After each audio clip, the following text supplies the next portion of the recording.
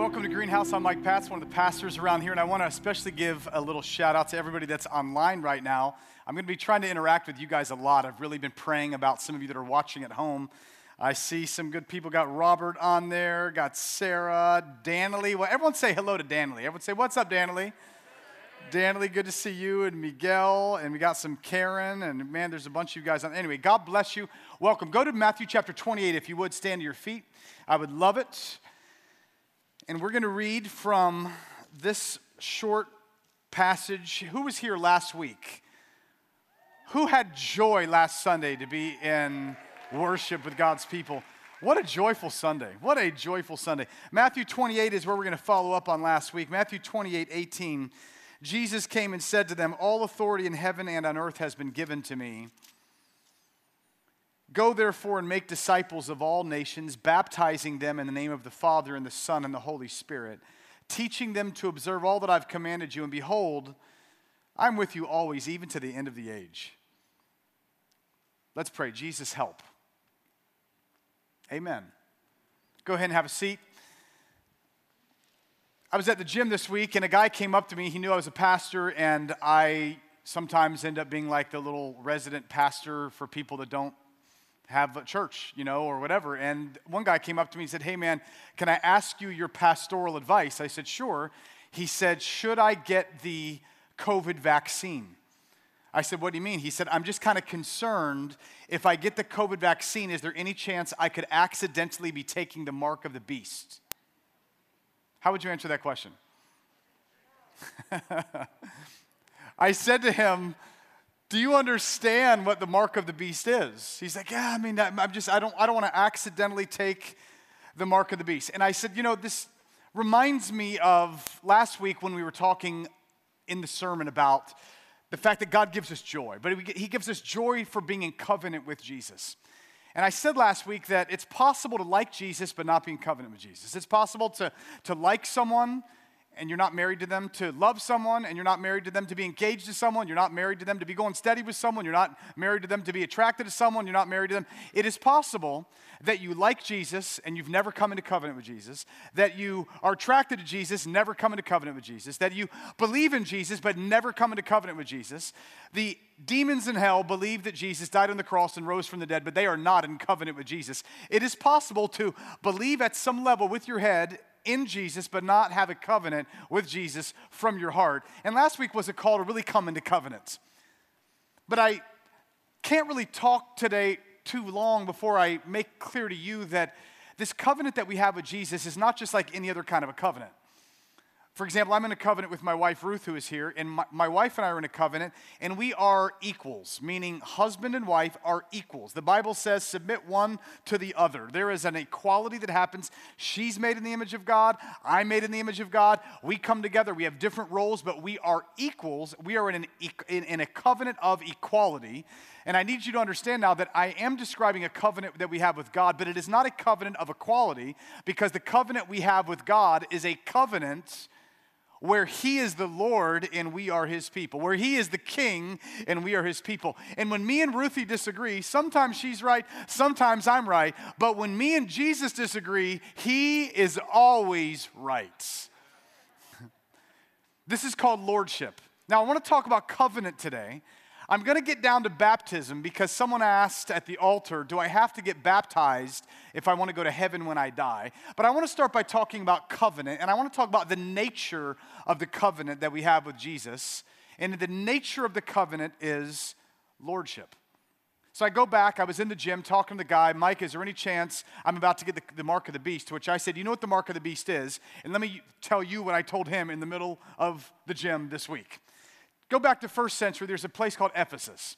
Ephesus was a place that the Apostle John lived. He ends up being outcast to the island of Patmos. But in the place of Ephesus, there was something called the Agora. Everyone say Agora.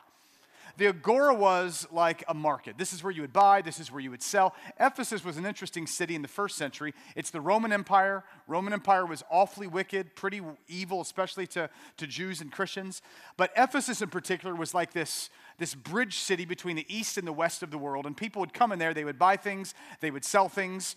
But to understand the Roman Empire, you've got to understand Roman Empire and emperor worship, okay? So the demand of the demand of the emperor and the demand of the empire was that everyone would worship and pay homage to the Caesar. In fact, they had a declaration that they insisted that you say, and that declaration was, Caesar is Lord. How many of you would not like to say that? Good answer, all right? Caesar is Lord. Now, what they would have is these agoras that would pop up, like the one I think that's up on the screen.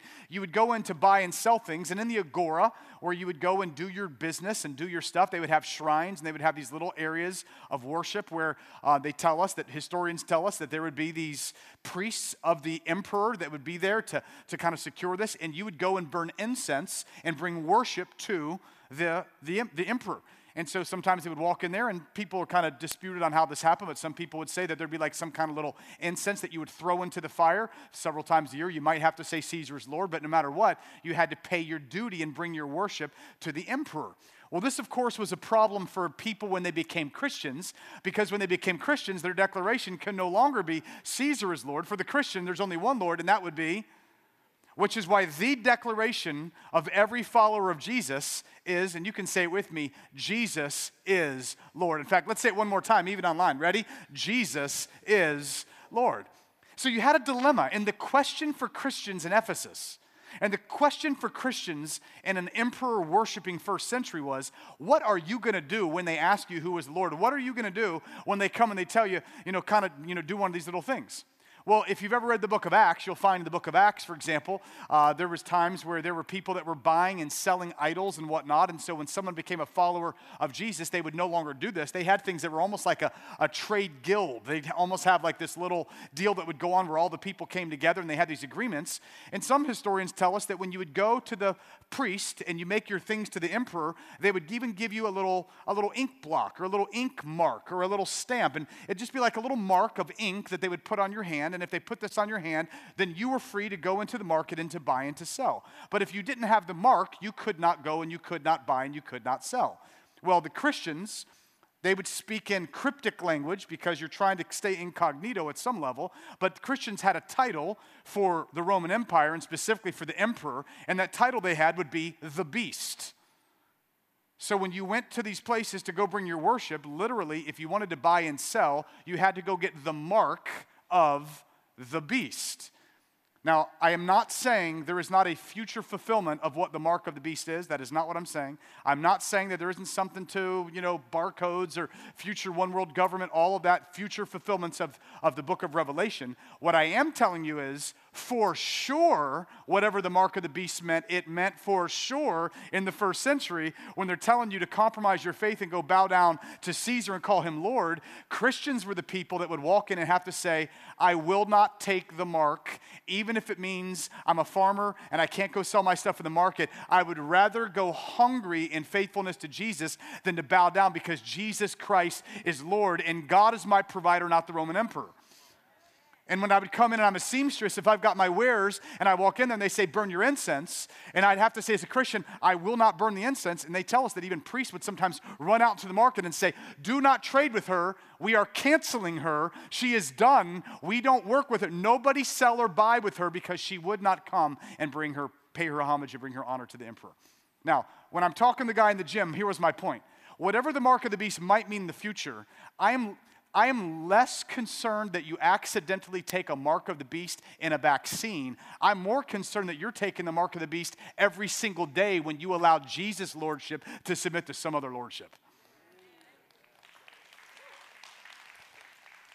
The mark of the beast happens every time you walk into an environment where they say you can do whatever you want to do with your money because you made it. You're like, whoa, whoa, whoa, whoa. I know that's what the United States of America says because the almighty dollar runs the show, but the Bible says God is the Lord of everything, including your money. So in a culture that says do whatever you want, I'm like, I can't do whatever I want. Everything I have belongs to the Lord. Jesus Christ is Lord, not the almighty dollar.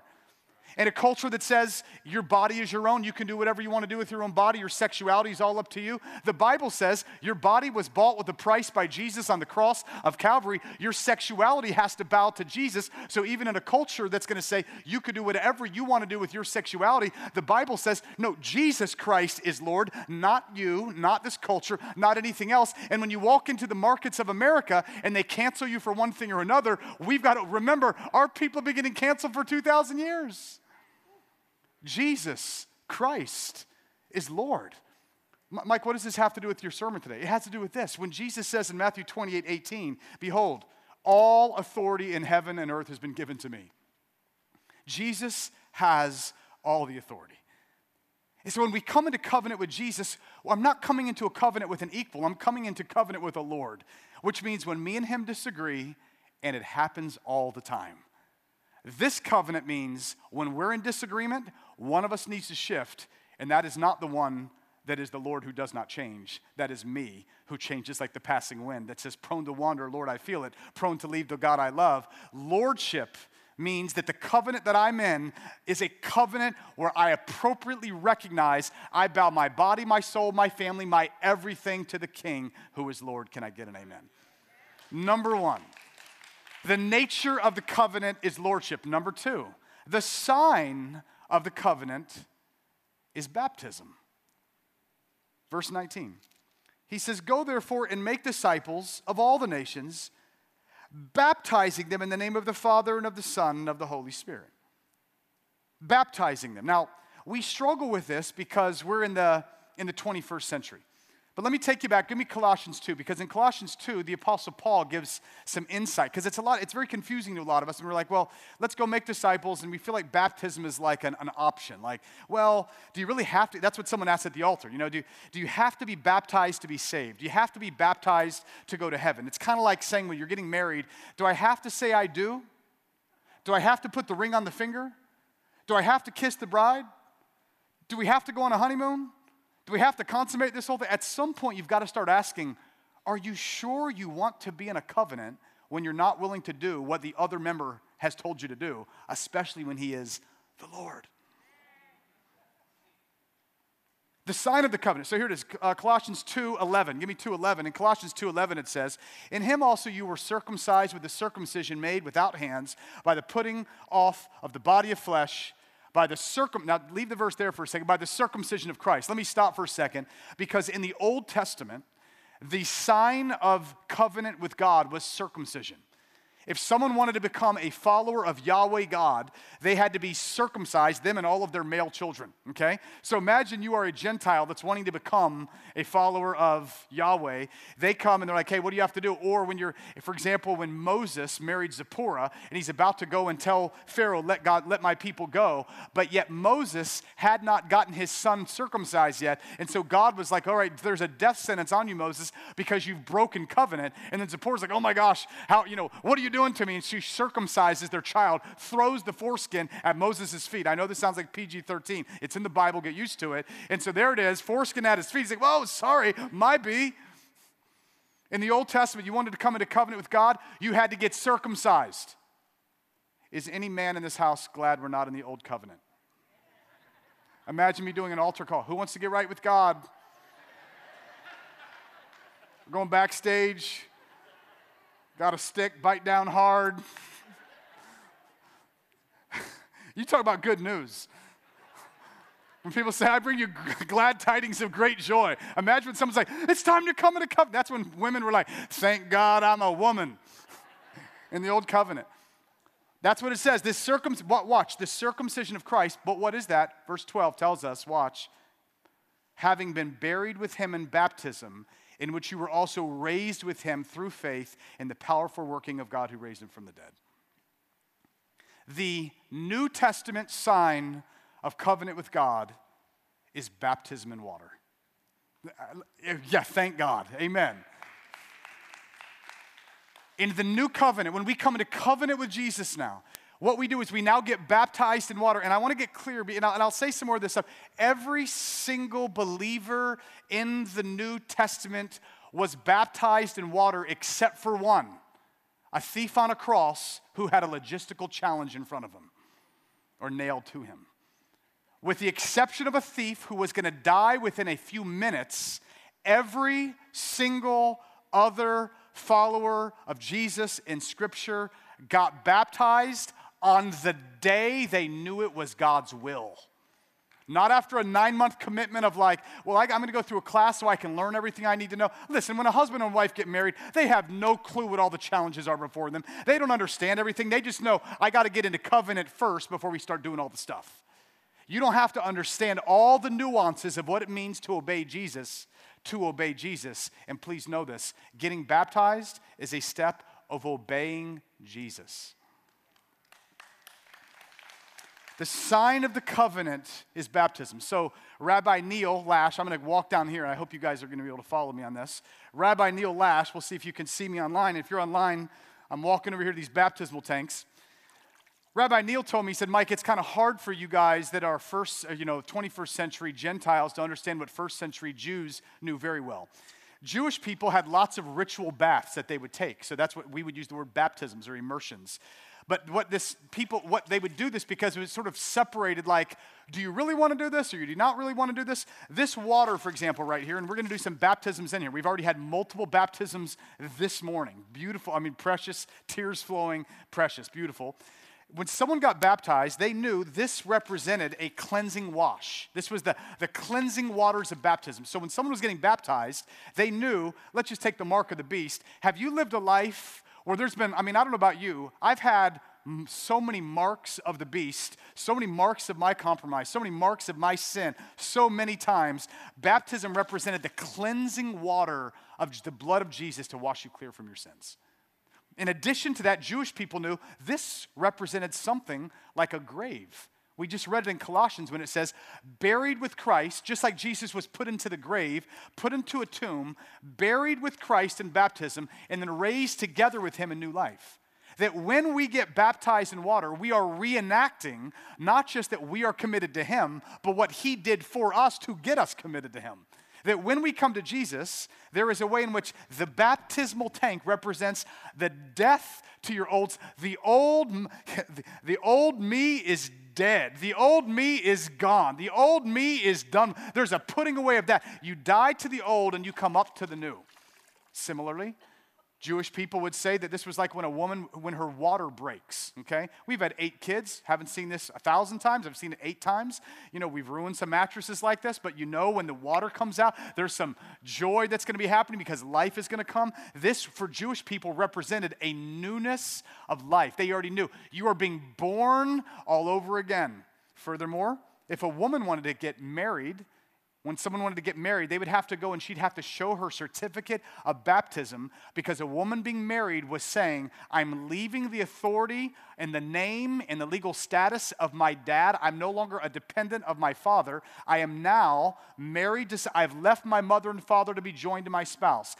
Let's say a woman was married, or let's say her dad's name was Harvey Schlockenbacher, and she wanted to get a better last name, so she wanted to get the name Pats. She would have to go and leave the name Schlockenbacher to get baptized into the name of Pats, and when she came up out of that water, now she's no longer going to just be the old, now the new has come. Or as it says in 2 Corinthians 5, if anyone is in Christ, he is a new creation. The old is gone, the new has come. Now here's why this matters so much. I'm talking about the sign of the baptism. The reason this matters, this sign of the baptism matters so much is when someone gets baptized, that is where they're saying, I want to have a new name. I want the name of Jesus covering me. I recognize I need to be cleansed. Jesus can cleanse me. I need to have a shifting of authority. Jesus, I'm shifting and I'm coming under your authority that you are the Lord. I want you to come and to bring me into your place, and I need new birth. And here's why it matters so much, and this is the third point. This is the power of the covenant, because when he says, go make disciples, baptizing them in the name of the Father, Son, and Holy Spirit, and teaching them to observe everything I've commanded, please listen to this very carefully. Right now, we have a religious dilemma in the United States of America because we are expecting people to fulfill the teachings of Jesus without first being transformed into the name of Jesus. Let me say it differently. When you are teaching people and demanding of people to obey the teachings of the Father and the Son and Holy Spirit, but you haven't first baptized them into the name of the Father and Son and Holy Spirit, you're asking them to do something they're not able to do because you cannot clean the outside of the cup, according to Jesus, until you first clean the inside of the cup. Religion basically comes to the caterpillar and says, hey, little caterpillar, look at you, you cute little caterpillar. This is what religion does. This is what dead Christianity does. This is what every religion in the world does. Caterpillar, try. Caterpillar, fly. Caterpillar, you got this. Come on, come on, come on. Try harder, try. And when you don't do it, when you don't fly, when you can't pull it off, we're going to cut. We will shame you. We're going to put you down. We're going to make sure that happens. The message of gospel of Jesus goes like this. Caterpillar, you're going to get some things right and some things wrong, but you don't just need to try harder. You've got to get transformed and grow wings. Because caterpillars must become if they want to fly. Listen to me, friends. Right now, even culturally, we have a world full of people that are like, we've got righteousness demands and justice. I mean, think of all the areas of righteousness and justice. And we're like, man, why won't people just do what they need to do? And listen, I'm 100,000% in favor of getting righteous laws, just laws. We need laws that are going to fight systemic oppression, all of that. I agree with Martin Luther King Jr., who would say, listen, it's great if someone, let's wait around for someone to change in their heart, but I need good laws because at least that'll protect my body. True enough. I need you to know, though, the message of the gospel of Jesus is not just to give laws on the outside to restrain human hearts. The message of Jesus is to get the blood of Jesus, the name of Jesus, the nature of the Father and the Son and the Spirit on the inside of someone so that the inside of the cup gets changed and then it makes its way to the outside of the cup. And in a world right now that is trying desperately to force caterpillars to fly, we have the answer to unrighteousness. We have the answer to injustice. We have the answer to all the ailments of our culture. If we could get Jesus on the inside, working on the outside, we could change every side. Mike, what's your point? My point is, Jesus knew what he was talking about because he knew there'd be a 21st century Christian church that would be, church, trust me, every single Sunday churches are teaching. Oh, we teach and teach and teach and teach. In our culture, we've got TED Talk after TED Talk after TED Talk after TED. Everybody knows we should be better, but we don't get better. Why? Because the problem is not the dirt on the outside of the cup. The problem is the grunge on the inside. And what baptism is, it's an immersion. That's why I don't believe in sprinkling. That's why I believe that you'll notice in the New Testament, every time someone got baptized, John was always coming up out of the water because when you got baptized, you were immersed. Every crack and crevice of your soul and your body was covered by that water. And when Jesus comes into covenant with someone, he doesn't just want your pinky. He doesn't just want your finances. He doesn't just want your family. He doesn't just want your public life. He wants every ounce, every day, every dollar, every bit of you. And when he gets it, you come alive. And that's what he wants. See, that's why the nature of the covenant is lordship. The sign of the covenant is baptism. The power of the covenant is transformation. It's transformation. And there are some of you that have been trying so hard, like, oh, love your enemies. Don't look at porn. Tell the truth always. Be good to your neighbors. Be faithful to your spouse. Like, you're trying so hard to do what you should do. And the problem is, you need a new nature. And when you grow wings, you're like, I've been crawling on my belly all this time when God made me to fly. Listen, caterpillars. Jesus made you to fly. But you're going to have to get transformed. And transformation comes from this covenant. And I don't know how to explain, like in Joshua 5, when God came to Joshua and they were about to go in the promised land, but before they did, he's like, Joshua, you're not ready. Joshua, Israel's not ready. Why aren't they ready, Lord? Because they're not circumcised. Imagine 40-year-old men, 35-year-old men, all the children that were born in the wilderness, none of them had been circumcised because their family was unfaithful, and none of them had been circumcised. Imagine being one of the 35-year-old men, and God's like, you are going to take the promised land. Yes. I will be with you. Yes. I've given promises to you. Yes. I will never leave you or forsake you. Yes. But you got to be in covenant with me. Yes. What does that mean? It's time to get circumcised. Imagine being one of the hundreds of thousands of Israelite men that are like, say what?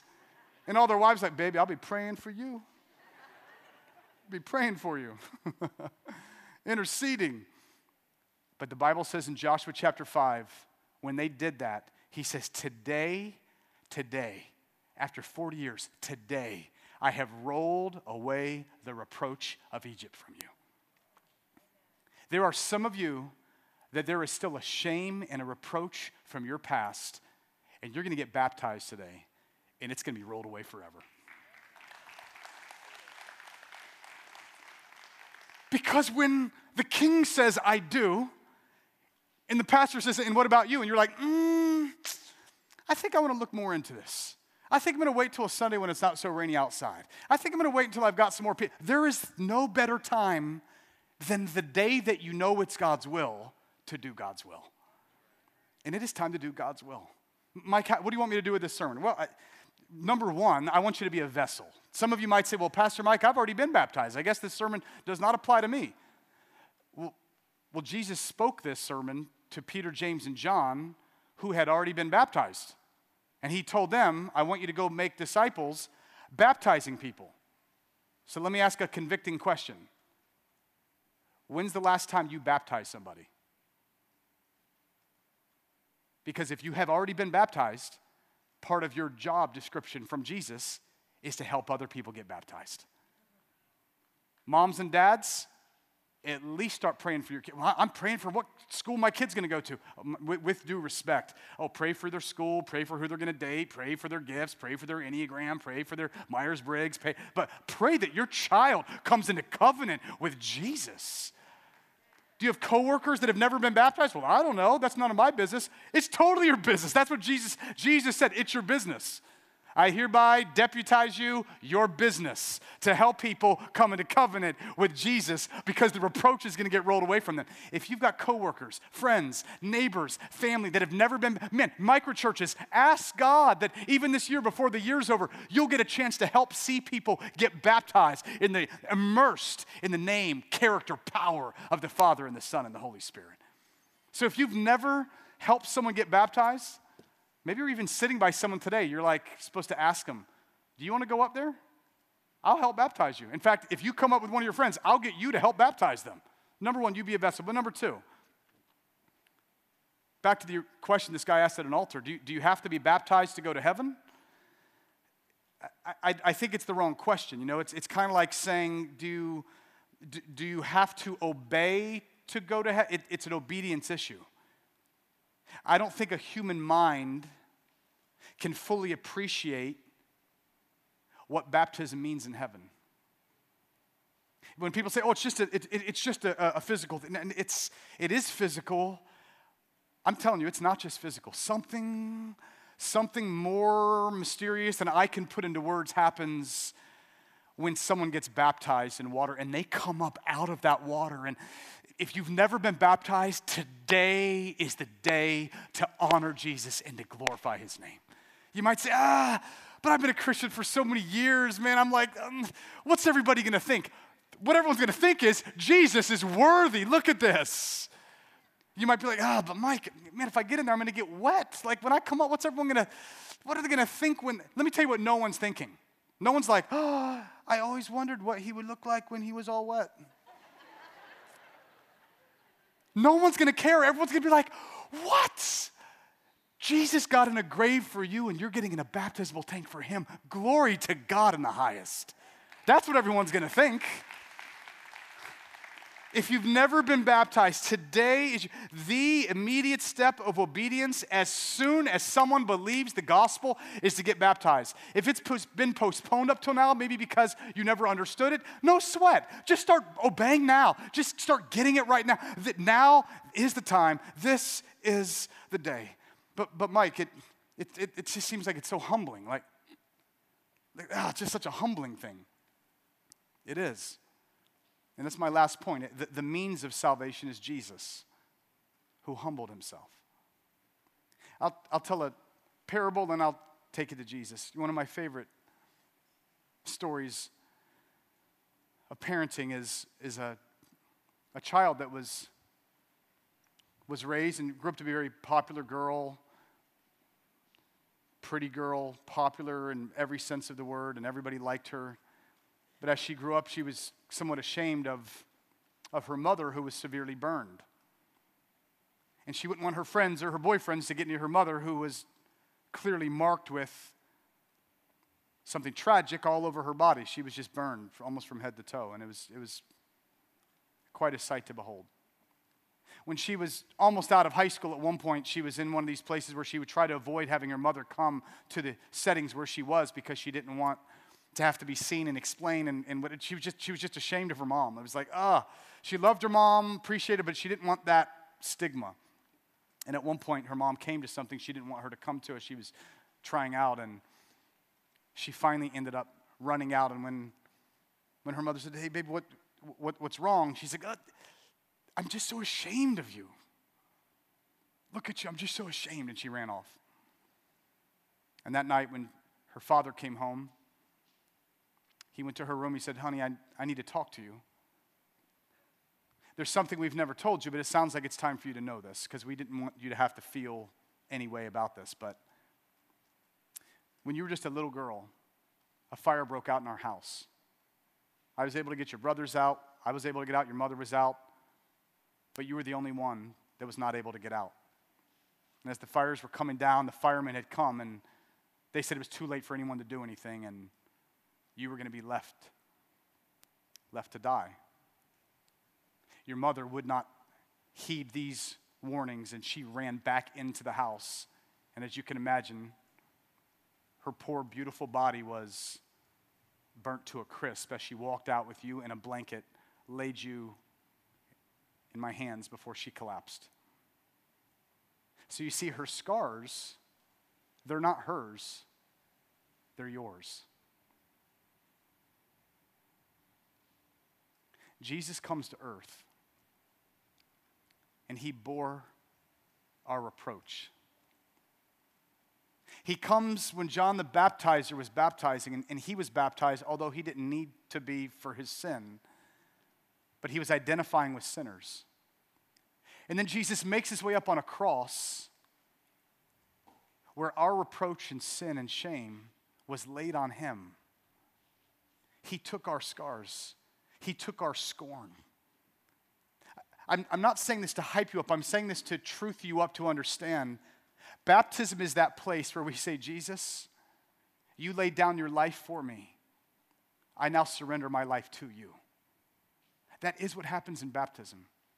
Is it possible to be self-conscious? It is, which is why I don't want your eyes on you. I want your eyes on him. See, covenants were a curious thing in the ancient world. There were many kinds of covenants. Very few of them were equal. Almost all of them had a superior and an inferior. It was very frequent in history to have a superior king, a greater king, a mightier king, a more rich king, a more powerful king. And he would come into covenant with a lower kingdom or a group of people. He would say, will all of you come into covenant with me? And they would make a covenant. He would say, all right, we're going to be a covenant. I'm going to give you some level of provision and protection. But here's the deal. The terms of the deal are, my life will be preserved at all costs. And if necessary, your life, in fact, all of your lives will be exchanged for my life. So you went into a covenant which was not mutual and it was not equal. It was a covenant where a superior leveraged his superiority at your expense. And you'd have to lay down your life and die for him. The message of Jesus is he's the one king ever who flipped the covenantal script. The greater one did not come and say, you will die for me. He said, I will die for you. Friends, every time we get baptized, It's a reproclamation. I mean, last service, someone got baptized, and right after service, they said, Mike, every time I see someone come up, I just start weeping. I remember again that what Jesus has done. And I proclaim to you right now the gospel of Jesus, that he has done for you what you could not have done for yourself. And he has offered you a covenant that he wants you to turn. It means to repent and to be baptized. It means to seal that covenant, to come on his terms and to say, you are the Lord. See, the nature of the covenant is lordship. You're the Lord. The sign of the covenant is baptism, which I'm hoping some of you are about to say yes. The power of the covenant is transformation. There's a transformation that happens when you're in full covenant with God. But the means of the covenant, it was Jesus himself. It was the blood of Jesus. And I'm hoping that right now there's some of you online that are ready to do this. In fact, if you're online and you know that you need to get baptized today, I want you to type baptism to the number on the screen. We had people do that last service. They're coming back tonight to get baptized. Some of them might get baptized right there in their houses. If you want to get baptized on FaceTime, I will get on a phone and I will FaceTime you and someone else, put clothes on, but I will FaceTime with you and get you baptized in a bathtub if we have to, or you can drive up here and we will baptize you. If you need to do that online, if you're online and you know that today, if you've never been baptized and you are ready to follow Jesus as Lord, type baptism to that number and we're going to go from there.